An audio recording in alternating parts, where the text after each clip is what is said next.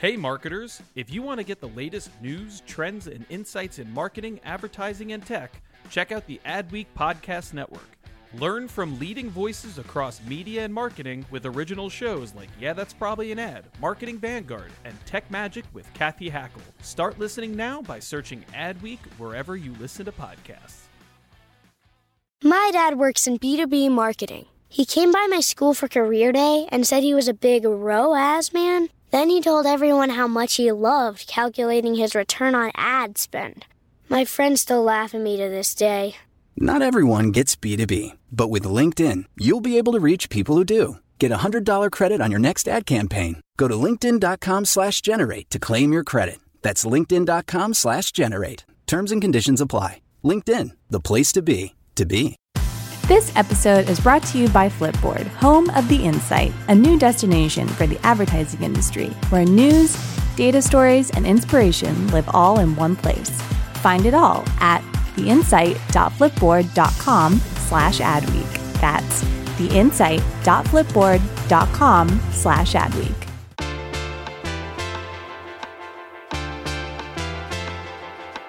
You're listening to Yeah, That's Probably an Ad. It's the Adweek podcast, where we talk about marketing, media, advertising, technology, pop culture, because in the end, everything is an ad. I'm David Greiner. I'm the creative and innovation editor with Adweek. With me again is Doug Zanger, a senior editor with me on the creativity beat. Doug, how's it going? It's going great.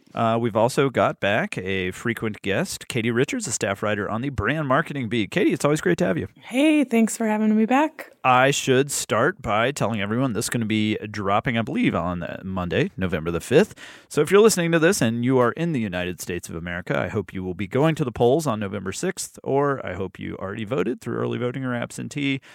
These midterm elections sometimes kind of drift off the radar. Although I feel like, I don't know, do you guys feel like this year maybe there was a little more attention? I feel like a little more energy around the midterms than usual. Yeah, I feel like everywhere I go, I see, people encouraging everyone to go out and vote more so than I normally do. I feel like people are just paying a lot more attention to it these days. Yeah, I don't think there's going to be much drifting in this one. My guess is that we'll see some pretty big record turnouts in some places. Yeah, it seems like all eyes are kind of on the millennial vote. Something where traditionally, as a demographic, has had some of the lowest turnout. I mean, the lowest turnout of any generational group. But in early voting, there were some crazy stats. Like I want to say in Georgia, it was up like 300 or 400% in terms of millennial turnout. Florida, I'm guessing, given a lot of the discussions going on out of Florida since the Parkland shooting, I have a feeling they'll see a big turnout especially, and that's a very tight race. Several tight races there. It's going to be fascinating. But anyway, we're not going to talk politics. I just wanted to remind everybody, get out and vote on Tuesday, November the 6th. And with that, let's get to the news. All right, well, it's been a pretty quiet week news-wise in the advertising world, but one story I did want to touch on is Bob Greenberg is stepping down as CEO of RGA. Bob's a really well-known figure. He is the namesake of RGA, or maybe it's Robert Greenberg and Associates, or R. Greenberg and Associates. I think it's a reference to him and his brother who co-founded it together. Doug, does that sound right? I think so. You're right. Yeah, I think, it's a reference one way or the other. I cannot confirm nor deny. But RGA has for many years been one of the most kind of iconic and fascinating ad agencies. They still are. I mean, it's not like they're dead. It's not like no one's passing away here, closing the doors or anything. But Bob Greenberg has been the face. He's been one of like those faces of advertising, of which there are very few these days. Like when you go to Cannes or something like that, in terms of the people who get stopped in the street, it's like him, David Droga. It's like a very small number of people that are kind of these celebrity figures. He's been honored in just about every way that the ad industry can honor someone. He's been in this role for 40 years. And just wanted to talk about this a little bit.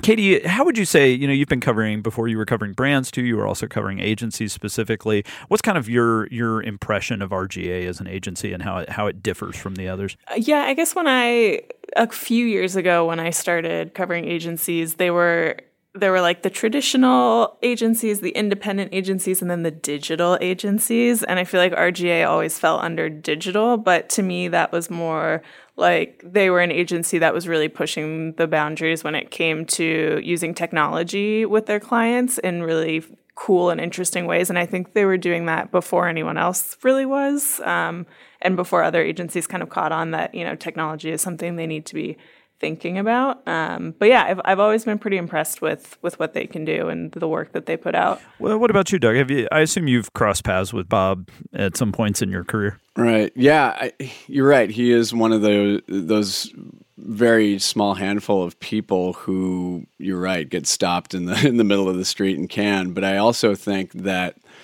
anecdotally, when Bob Greenberg is on stage or what was on stage, you know, number one, packed houses, but number two, anecdotally, just hearing people come out saying, I actually learned a lot. That was really inspiring.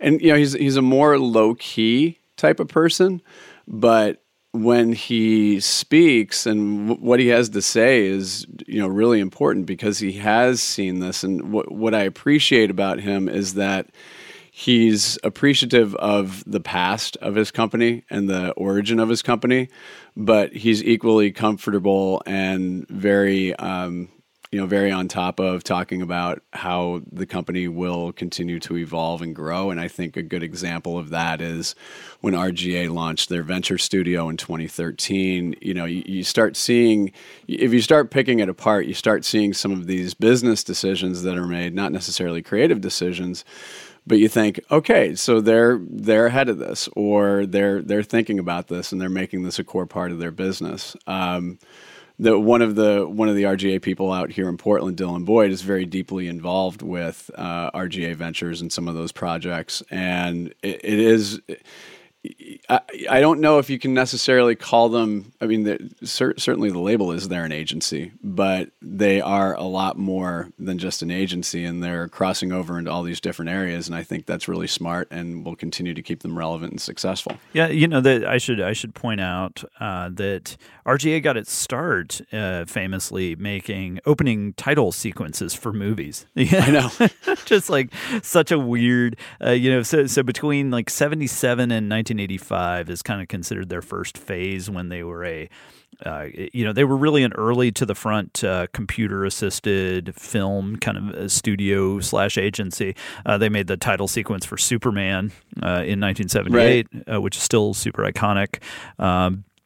Alien, they worked on Alien, Ghostbusters, Predator, like everything that, all these iconic movies and iconic opening sequences. They were the ones who, really created that. And then they kind of evolved from that into this digital studio that worked on, they continued to work on films. They worked on the Home Alone and Goodfellas and Die Hard and a bunch of other stuff, did thousands of commercials. And then they, evolved in the mid-'90s. That was when they really became an ad agency, which is part of their whole thing is that every, so many years, like 8-9 years, they've kind of done a hard pivot. And the last one not maybe being so incredibly hard of a pivot, they've kind of evolved just as an agency, and now they're more of an incubator, I guess I would say. Mm-hmm. Like they help generate a lot of tech, they help launch new companies. But to me, they kind of hit their high watermark as an ad agency maybe 3-4 years ago when they were doing the work on Beats that was really blowing up. Of course, over the last 10 years, they were pretty much the creators of the Nike Plus system, which was this completely game-changing thing, for a brand to create a whole digital ecosystem, that could follow you everywhere. Nike Plus is still a big part of, how they're using smartwatches and all that stuff. And that was a lot of that was RGA, really building that. But in terms of their ads, like being a hardcore ad shop, I thought their work on Beats was really fantastic. And then they kind of got quiet over the last few years. Like, to Katie's point, I think they really leaned into being a truly digital agency. And the only downside of that is people like us just don't see their output quite as often, right? Like it's I'm sure they're doing a ton. I mean, I know they're doing a ton. But yeah, it's just not quite. And I think they're somewhat proud of that fact that they're not like the big cinematic ad agency necessarily. But so let's talk a little bit about the changes. So Bob is stepping down as CEO. He's going to become chairman. Or, I mean, I think he's already chairman, but he's going to stay on as chairman through 2020. So he's not going anywhere, but Bob is certainly going to be, this is still a big turning point for the agency. Sean Lyons, who's been, I believe, their U.S. president, is going to be stepping up as CEO. They're moving a few other folks. Barry Waxman, who's probably one of their best known, iconic leaders. He's their global chief strategy officer. He's going to be becoming a vice chair with their chief operating officer, Stephen Plumley. So, quite a big shuffle. This is, I guess we're heading into yet another one of these transitional phases for RGA, and it'll be curious to see, how much of this, how it keeps going. They've had some setbacks recently. They lost Nick Law, who was kind of his, I would say, kind of his heir apparent. He was this very charismatic, creative leader, and Nick went to Publicis. Is that? Yep. Is that right? Yep. Chief Creative Officer at Publicis. Yep. So they've lost some really high-ranking folks like that, but at the same time, I mean, they seem like they're in pretty good shape, and it's good to see that Bob won't be stepping away entirely. I have to tell you guys my favorite Bob Greenberg story, even though it's like really unimportant. But I was at one of the dinners that they hosted at Cannes, where they notoriously like take a bunch of friends and journalists and whatever up into the hills outside of the city. It's very I've hard. been to that. Yes, I've been to that. I call it the kidnapping because it's very hard to like get back. Yeah, you're not going anywhere. Yeah, it's a wonderful dinner. Yes. The company was fascinating, but after a certain number of hours, you're kind of ready to go back. And so anyway, I ended up sitting at the table with Bob, and he and I had never really spoken before, in a conversational level, and we ended up talking about raccoons. He has like this upstate cabin, and raccoons had been a real problem. And being someone who is from Alabama, I've had many experiences with raccoons and how to I'm sure get rid of them and keep them away. And no one else at the table had any opinions on raccoons. It's like all these, not just like New York creatives, but people from around the world. And this woman from South America just looks over at me at some point and goes, "What is a raccoon?" And I was like, yeah, I guess not everybody has these. So, and then I think we talked about his neighbor that he had also spoken about some of these issues with is Claire Danes. Oh, really? Yeah. Weird circles. Yeah. So anyway, well, congrats to Bob on stepping into a quasi-retirement, and we'll be interesting to see what happens with RGA. All right, it's time to move on to our favorite part of the show each week, ads worth watching. All right, we've got a few ones to talk about today. Not so much because they're amazing ads. I mean, they're good, but because of the conversations I think they've generated. So tell us about the first one on our docket here, Doug. This would be the remake of Love Actually. Is that the one you're referring to? SAS?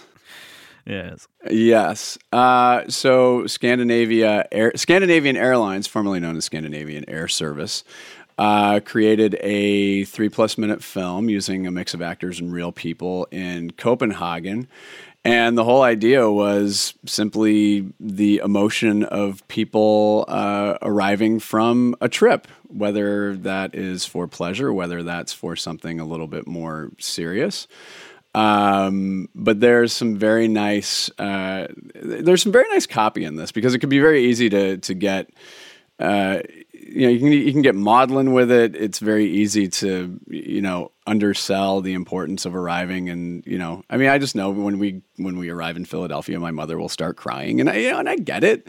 Maybe I'm a little jaded on it, but, I think that this was actually done really well because there was some nice diversity of people, diversity of apparently situations that one could imply in watching it. But I think a lot of it is supported really well with the copy and the voiceover, which I think is something that we will listen to here shortly. What did we bring back? Did we find what we were looking for? Was the world different than we thought?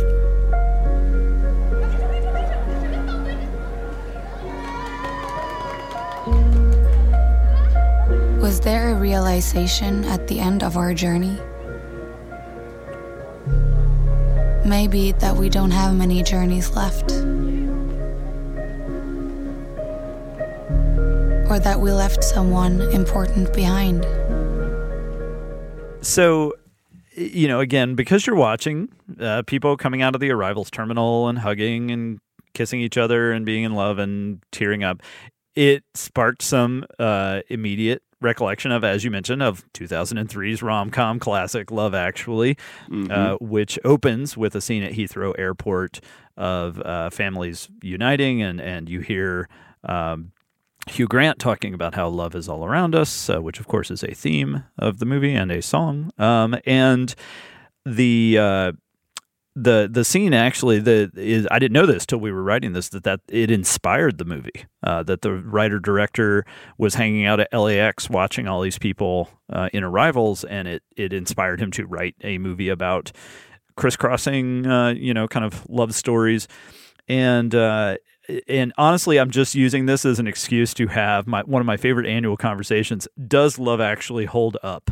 We are going into, it's officially Christmas season now that Halloween's over. It's November. Right. It's like November 1st or whatever. Katie, yes. Does Love Actually hold up? Yes, it does.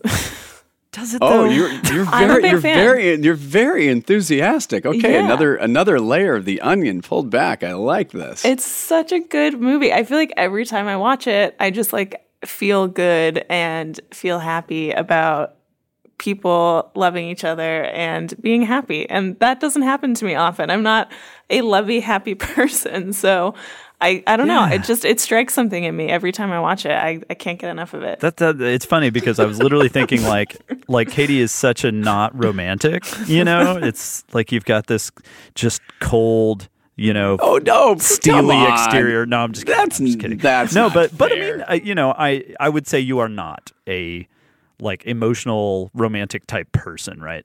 Yeah, I'm not over the top. I'm very, I don't know. You're not reserved. daytime Emmy. You're not daytime Emmy like I am sometimes. Thank you. That's a good way to put it. I like that. Yeah, Katie's on the defensive now. I have emotions. I swear.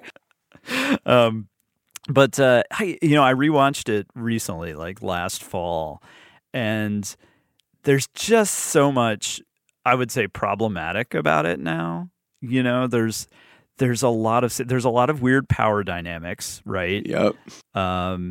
There's the prime minister in love with his intern, which of course was one big weirdly romanticized Bill Clinton thing, and again, culture has kind of come around on that, on our opinions of Bill Clinton's relationship, and yeah, just the power dynamics of that one's really weird. A lot of the relationships are really odd. There's the boss and his secretary or whatever she is having an affair, and it was like, I remember watching it and being like, what a heartwarming movie. And then I watched it again recently. I was just like, man, what a mixed bag.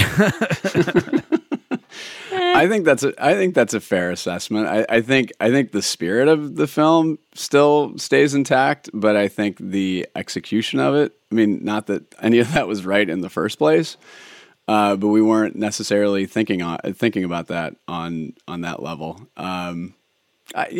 I mean, it's fine. Whatever, guys. I think it's great. And I like Hugh Grant, and I really like Richard Curtis. Notting Hill is, I think, that's my little rom-com. I don't want to admit that I really love that movie. So I'm gonna go over to Katie's camp on this one. Yay. Yeah. I think don't know. The part that disappointed me, I think, and that would be 100% different if they made this movie in 2018, is like Bill Nighy's character is always going to be my favorite part of that whole movie. The aged rock star being dragged, kicking and screaming into creating this garbage Christmas song. And he, of course, handles it super well and just decides to turn it into this big joke. But his relationship with his manager is such a kind of a nice thing and such a different twist on romance, and of friendship and that. But there's this kind of weird, like just below the surface homophobia in the way it approaches it, where it's just like, I'm not, this isn't me like being romantic with you. It's like they just keep drawing these distinctions, which maybe is somewhat accurate for two dudes, especially of that age. But yeah, it's just like there's ones where there's some scenes there where I'm just kind of like, come on, guys, just let them let them love each other. And it doesn't have to mean anything. It's just like let it kind of be what it is. I don't know. There's just it's interesting dynamics that I think this movie is also like 15 years old, so right. it's okay for it to show its age a little bit. But anyway, all right, that was our excuse, completely manufactured excuse to talk about whether.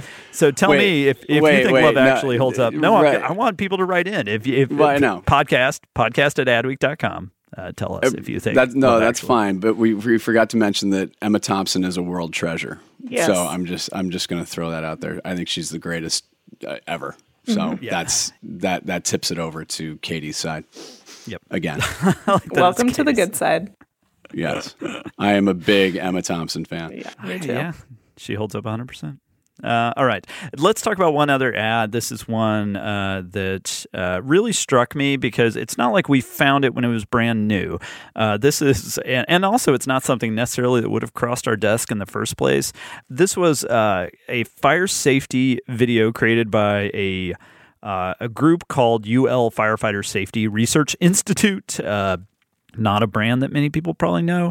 UL, I think, stands for Underwriters Laboratories, and so obviously it's a group that works within firefighting and probably in insurance and stuff to help come up with fire safety advice. Anyway, they've been doing a bunch of research into closing your door at night, and basically how when doors are closed, bedroom doors, we're talking about, that you're much safer from fire, that it takes a lot longer for a fire to spread through a house.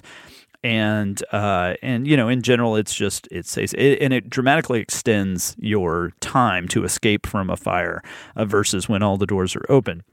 And so to convey this, because I don't think it's quite common sense. I mean, I'll stop there. Like, Katie, when you heard about this, I guess, do you close bedroom door, and like, would you even occur to you that either could be less or more safe in a fire? Yeah, I mean, I always sleep with my bedroom door closed, but I guess I just always have growing up too. But yeah, I never would have thought that like one way or another it would have helped or hurt in an instance of a fire. It just never really crossed my mind. Yeah, and like, personally, I never, as an adult, I did. When I had roommates in college, of course, close your door. But like as an adult, I never lived with roommates, so I always had doors open. Then you have kids, and you want to be able to hear if your kids get up in the night and if they're screaming. And so, we'd have our door open. So I'm a door open person, which apparently means I'm going to die a horrible death because, so basically what this video shows is they took a group of people and they asked them, do you sleep with your doors open or closed? And most keep them open, as apparently almost 71% of Americans do. And then they asked them, do you think it'd make a difference in a fire? A lot of people thought, door open, I can get out of a fire easier. I can hear the smoke alarm easier. And so then they did this really interesting demonstration where they set fire to a kind of a fake house that they staged and they toured people through. And then they set fire to it. And then in this big dramatic reveal, they kind of drop the front of the house, like basically lower the wall so that you can see a cross cut of the whole house. And you see that the kid's bedroom where they closed the door is fine pretty much. And the rest of the house is absolutely torched. It's black, and including the bedroom that had the door open. So let's listen to a little of the dialogue where they're trying to explain some of these issues to these people. And you can kind of hear how they were surprised to learn some of this. We want people to be as prepared as possible and understand the importance and how little time you have and what that simple barrier can provide to you and your family should you have a fire. I want you guys to throw some hard hats on and some safety glasses and at least poke your heads in the windows, or you can even walk in the hallway if you want. Give me a word or phrase to describe what you just saw. Anxiety. Frightening. Terrifying. I really didn't expect anything like this.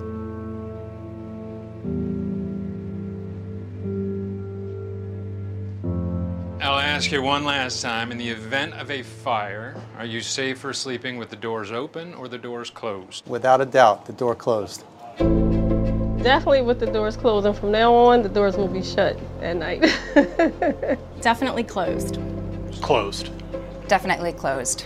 And I'm surprised by it. Doug, I thought this was one of the most effective PSAs maybe I've ever seen. I would tend to agree with you on this because I was thinking about this, and it's one of those ads and PSAs where it's hidden in plain sight, where it's something that, you know, most people know that oxygen feeds a fire and air feeds a fire. And, you know, there are fire doors at offices. There are fire doors, you know, everywhere.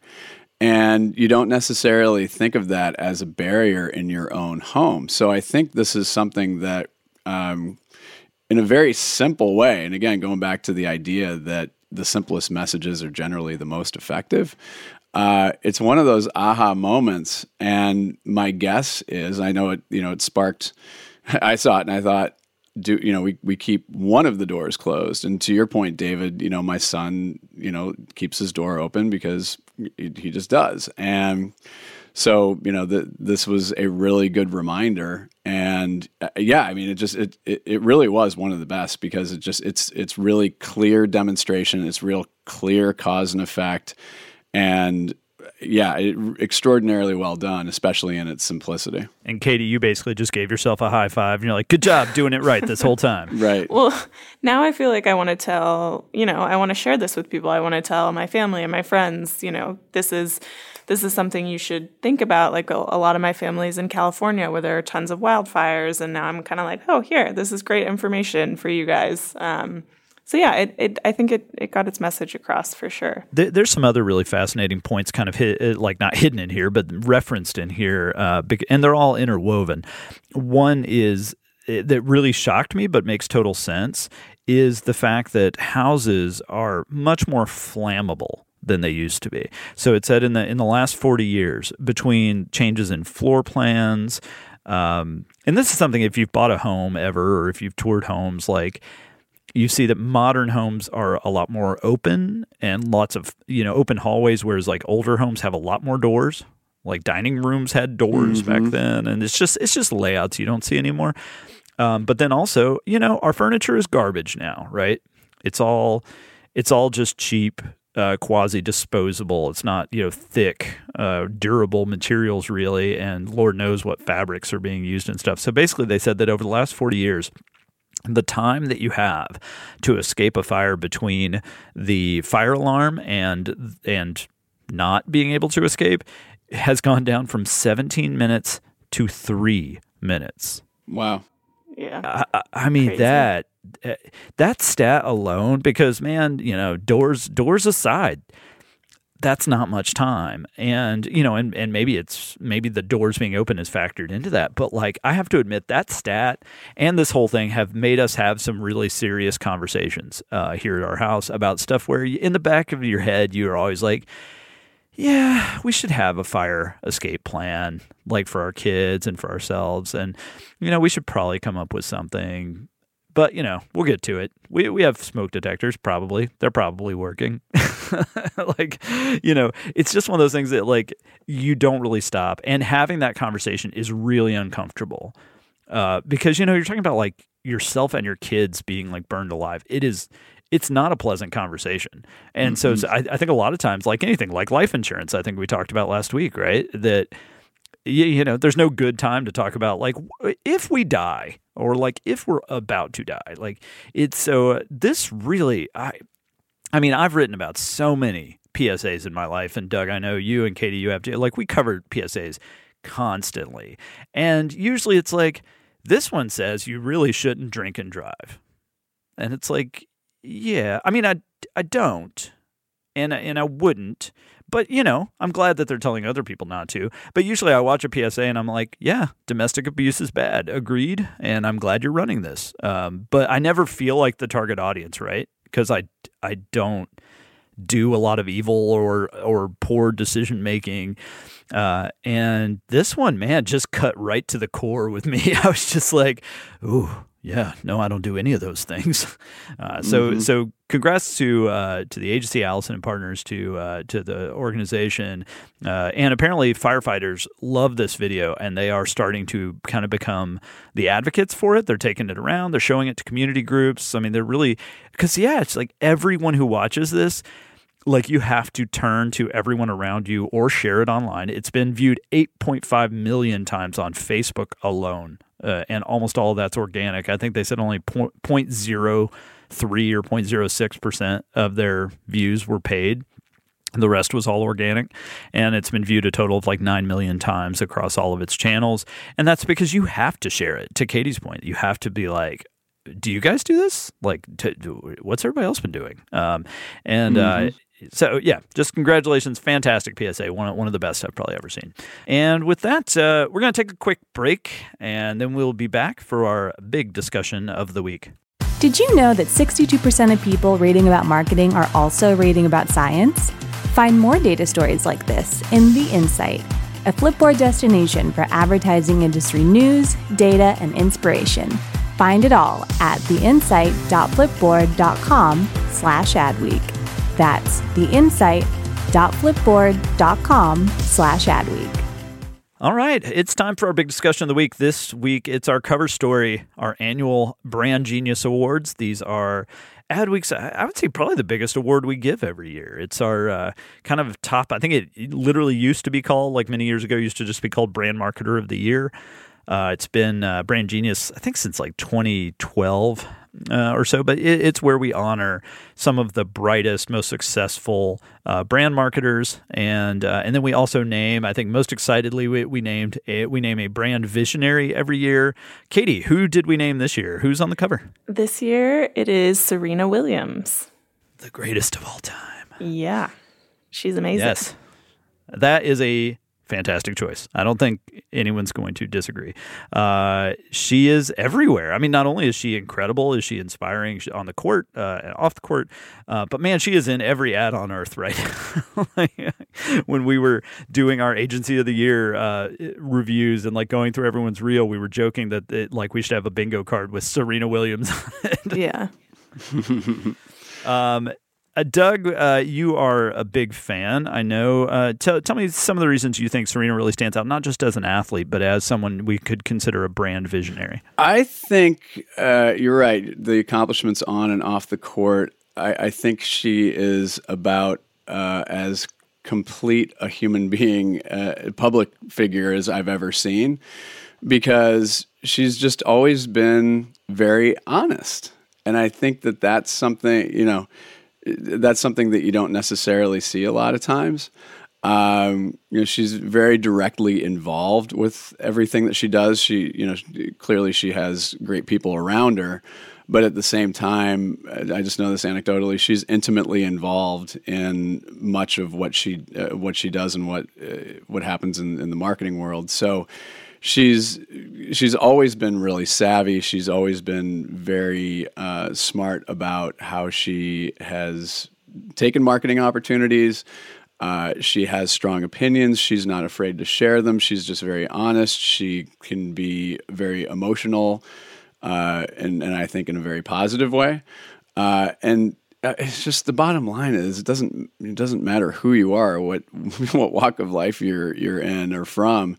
She's just so damn inspiring. She absolutely is. You can't look at her and go, I think she's just, a wonderful ambassador for the brands that she works for, but also most importantly, she's a great ambassador for herself, and she's a great ambassador for humanity. Let's talk about a few of the brands that she works on or works with, that she's an endorser for. Because man, lucky them, right? No doubt. There is no better get. There's some that are more obvious. Nike, Gatorade, but Chase. She did a really incredible ad for. I think Droga5 made that one. Katie, am I remembering right? That sounds right. But don't quote me on it. It's literally a podcast. Sure, let's go with that. Let's see. Yeah, no. So she did an ad with her baby daughter, basically reading the lyrics to "Mama Said Knock You Out." which made for an interesting combo. And I mean, just a fantastic ad. Let's listen to a little bit of this one. This is the Mama Said Knock You Out ad featuring Serena Williams from Droga 5 for Chase. Don't call it a comeback. I've been here for years, rocking my peers, putting suckers in fear, making the tears rain down like a monsoon, explosions overpowering. Over the competition, I'm towering.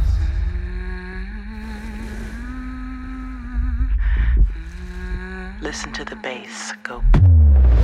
Don't ever compare me to. But that is actually not my favorite Serena Williams ad of the year, even though it was quite great. Wieden Kennedy Portland for Nike created Belief, which is just this perfect combination of not found footage, but original footage of Serena Williams' dad coaching her, and as he's describing her, just teaching her the basics. I mean, she's very, very young, and you're seeing this footage from her career and the moment she went through.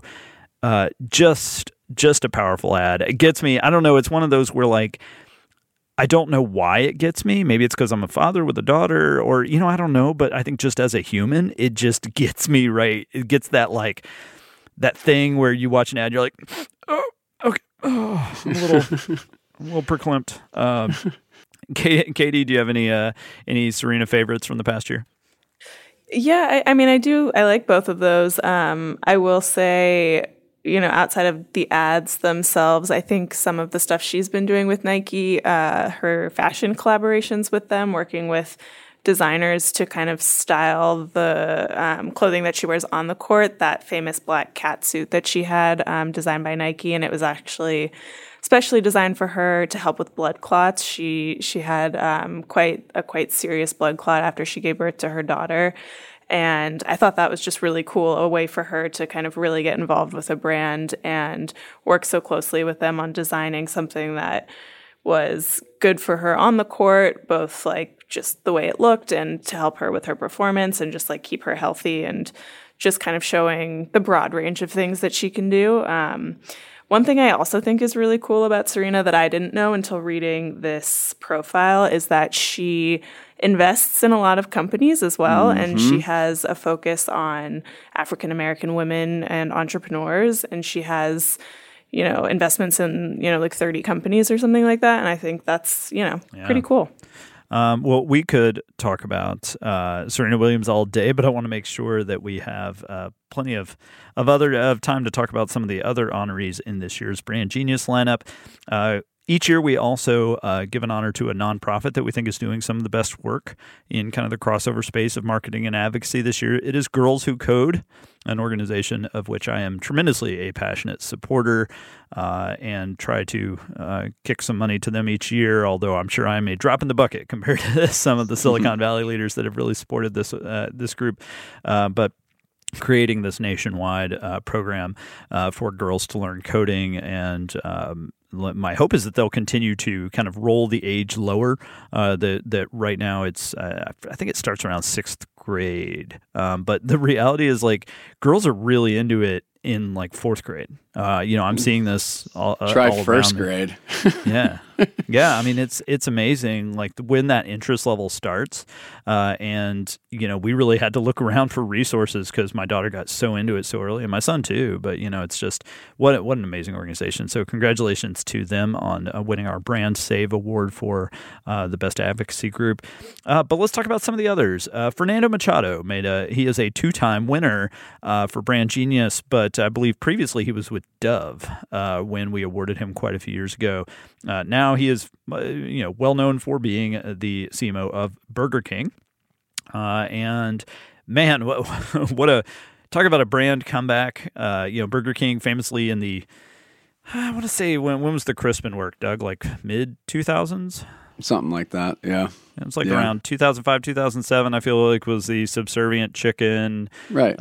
Just everything Burger King did, Whopper Sacrifice, all these amazing controversial and cool things, and it was everywhere. And then CPB, my memory's foggy on the details. I think they just got fired, or maybe the CMO changed, and suddenly Burger King became one of the worst advertisers on earth. Oh. The worst, those shitty Steven Tyler ads, and and in fact, Fernando, he pointed some of those out, and I'd forgotten just how awful they were. But when you listen to him speak, I love listening to him go through the history of Burger King's advertising and marketing, because he pretty much, he calls out some of that just awful stuff that happened. It had no point. It had absolutely no point. And he breaks it down very specifically as to why, which I think is fascinating. And it's great to hear, especially from a marketing leader, okay, this really sucked, and here's why, and here's how we fixed it. Yeah, I feel like the thing that Fernando was ahead of the curve on with Burger King, and now is quite common, is penetrating into culture and really becoming part of culture and driving culture. And that's something that Burger King certainly wasn't doing. I would argue they weren't really doing under CPB. That might be a mildly controversial thing in the ad field, but like, I felt like a lot of Crispin's stuff back then was innovative and really cool if you're in advertising. But it felt very like the kind of thing that you show off to your friends and that will win at Cannes. But I don't really know. I don't think any human who doesn't work in some advertising related field could tell you what subservient chicken is. It's just such an inside baseball thing. Whereas now, they do their net neutrality stunt, Whopper neutrality, where they started limiting the number of how long you waited for a Whopper to kind of prove that paying more shouldn't equal faster service. That thing became the most shared Burger King ad of all time. Their Scary Clown Night that started in Spain and became a global initiative, kind of making fun of McDonald's and offering free Whoppers to anyone who dressed as a clown on Halloween. All these things they do, and I think I've mentioned on here before that Fernando doesn't like that I call them stunts, but they are, and that's not bad. That's not a negative. He just sees it as marketing. He's like, it's not stunts, just that's what PR is. That's what marketing is in 2018. But Katie, I feel like they were kind of early into this idea that now we're seeing like all the best brands, Nike and everybody else are really. That's kind of how you define whether you're an effective marketer or not, is whether you're able to really affect culture and generate these conversations, right? Yeah, totally. I mean, I think they really kicked that off, and we've seen a lot of that recently, just as recently as the Nike work with Colin Kaepernick. I think, obviously that probably would have happened one way or another, but I think Burger King really started that trend of, getting people to talk about things that really matter and changing culture in different ways. Now, another marketing campaign that certainly penetrated culture was Dilly Dilly. Indeed, it's a solid segue.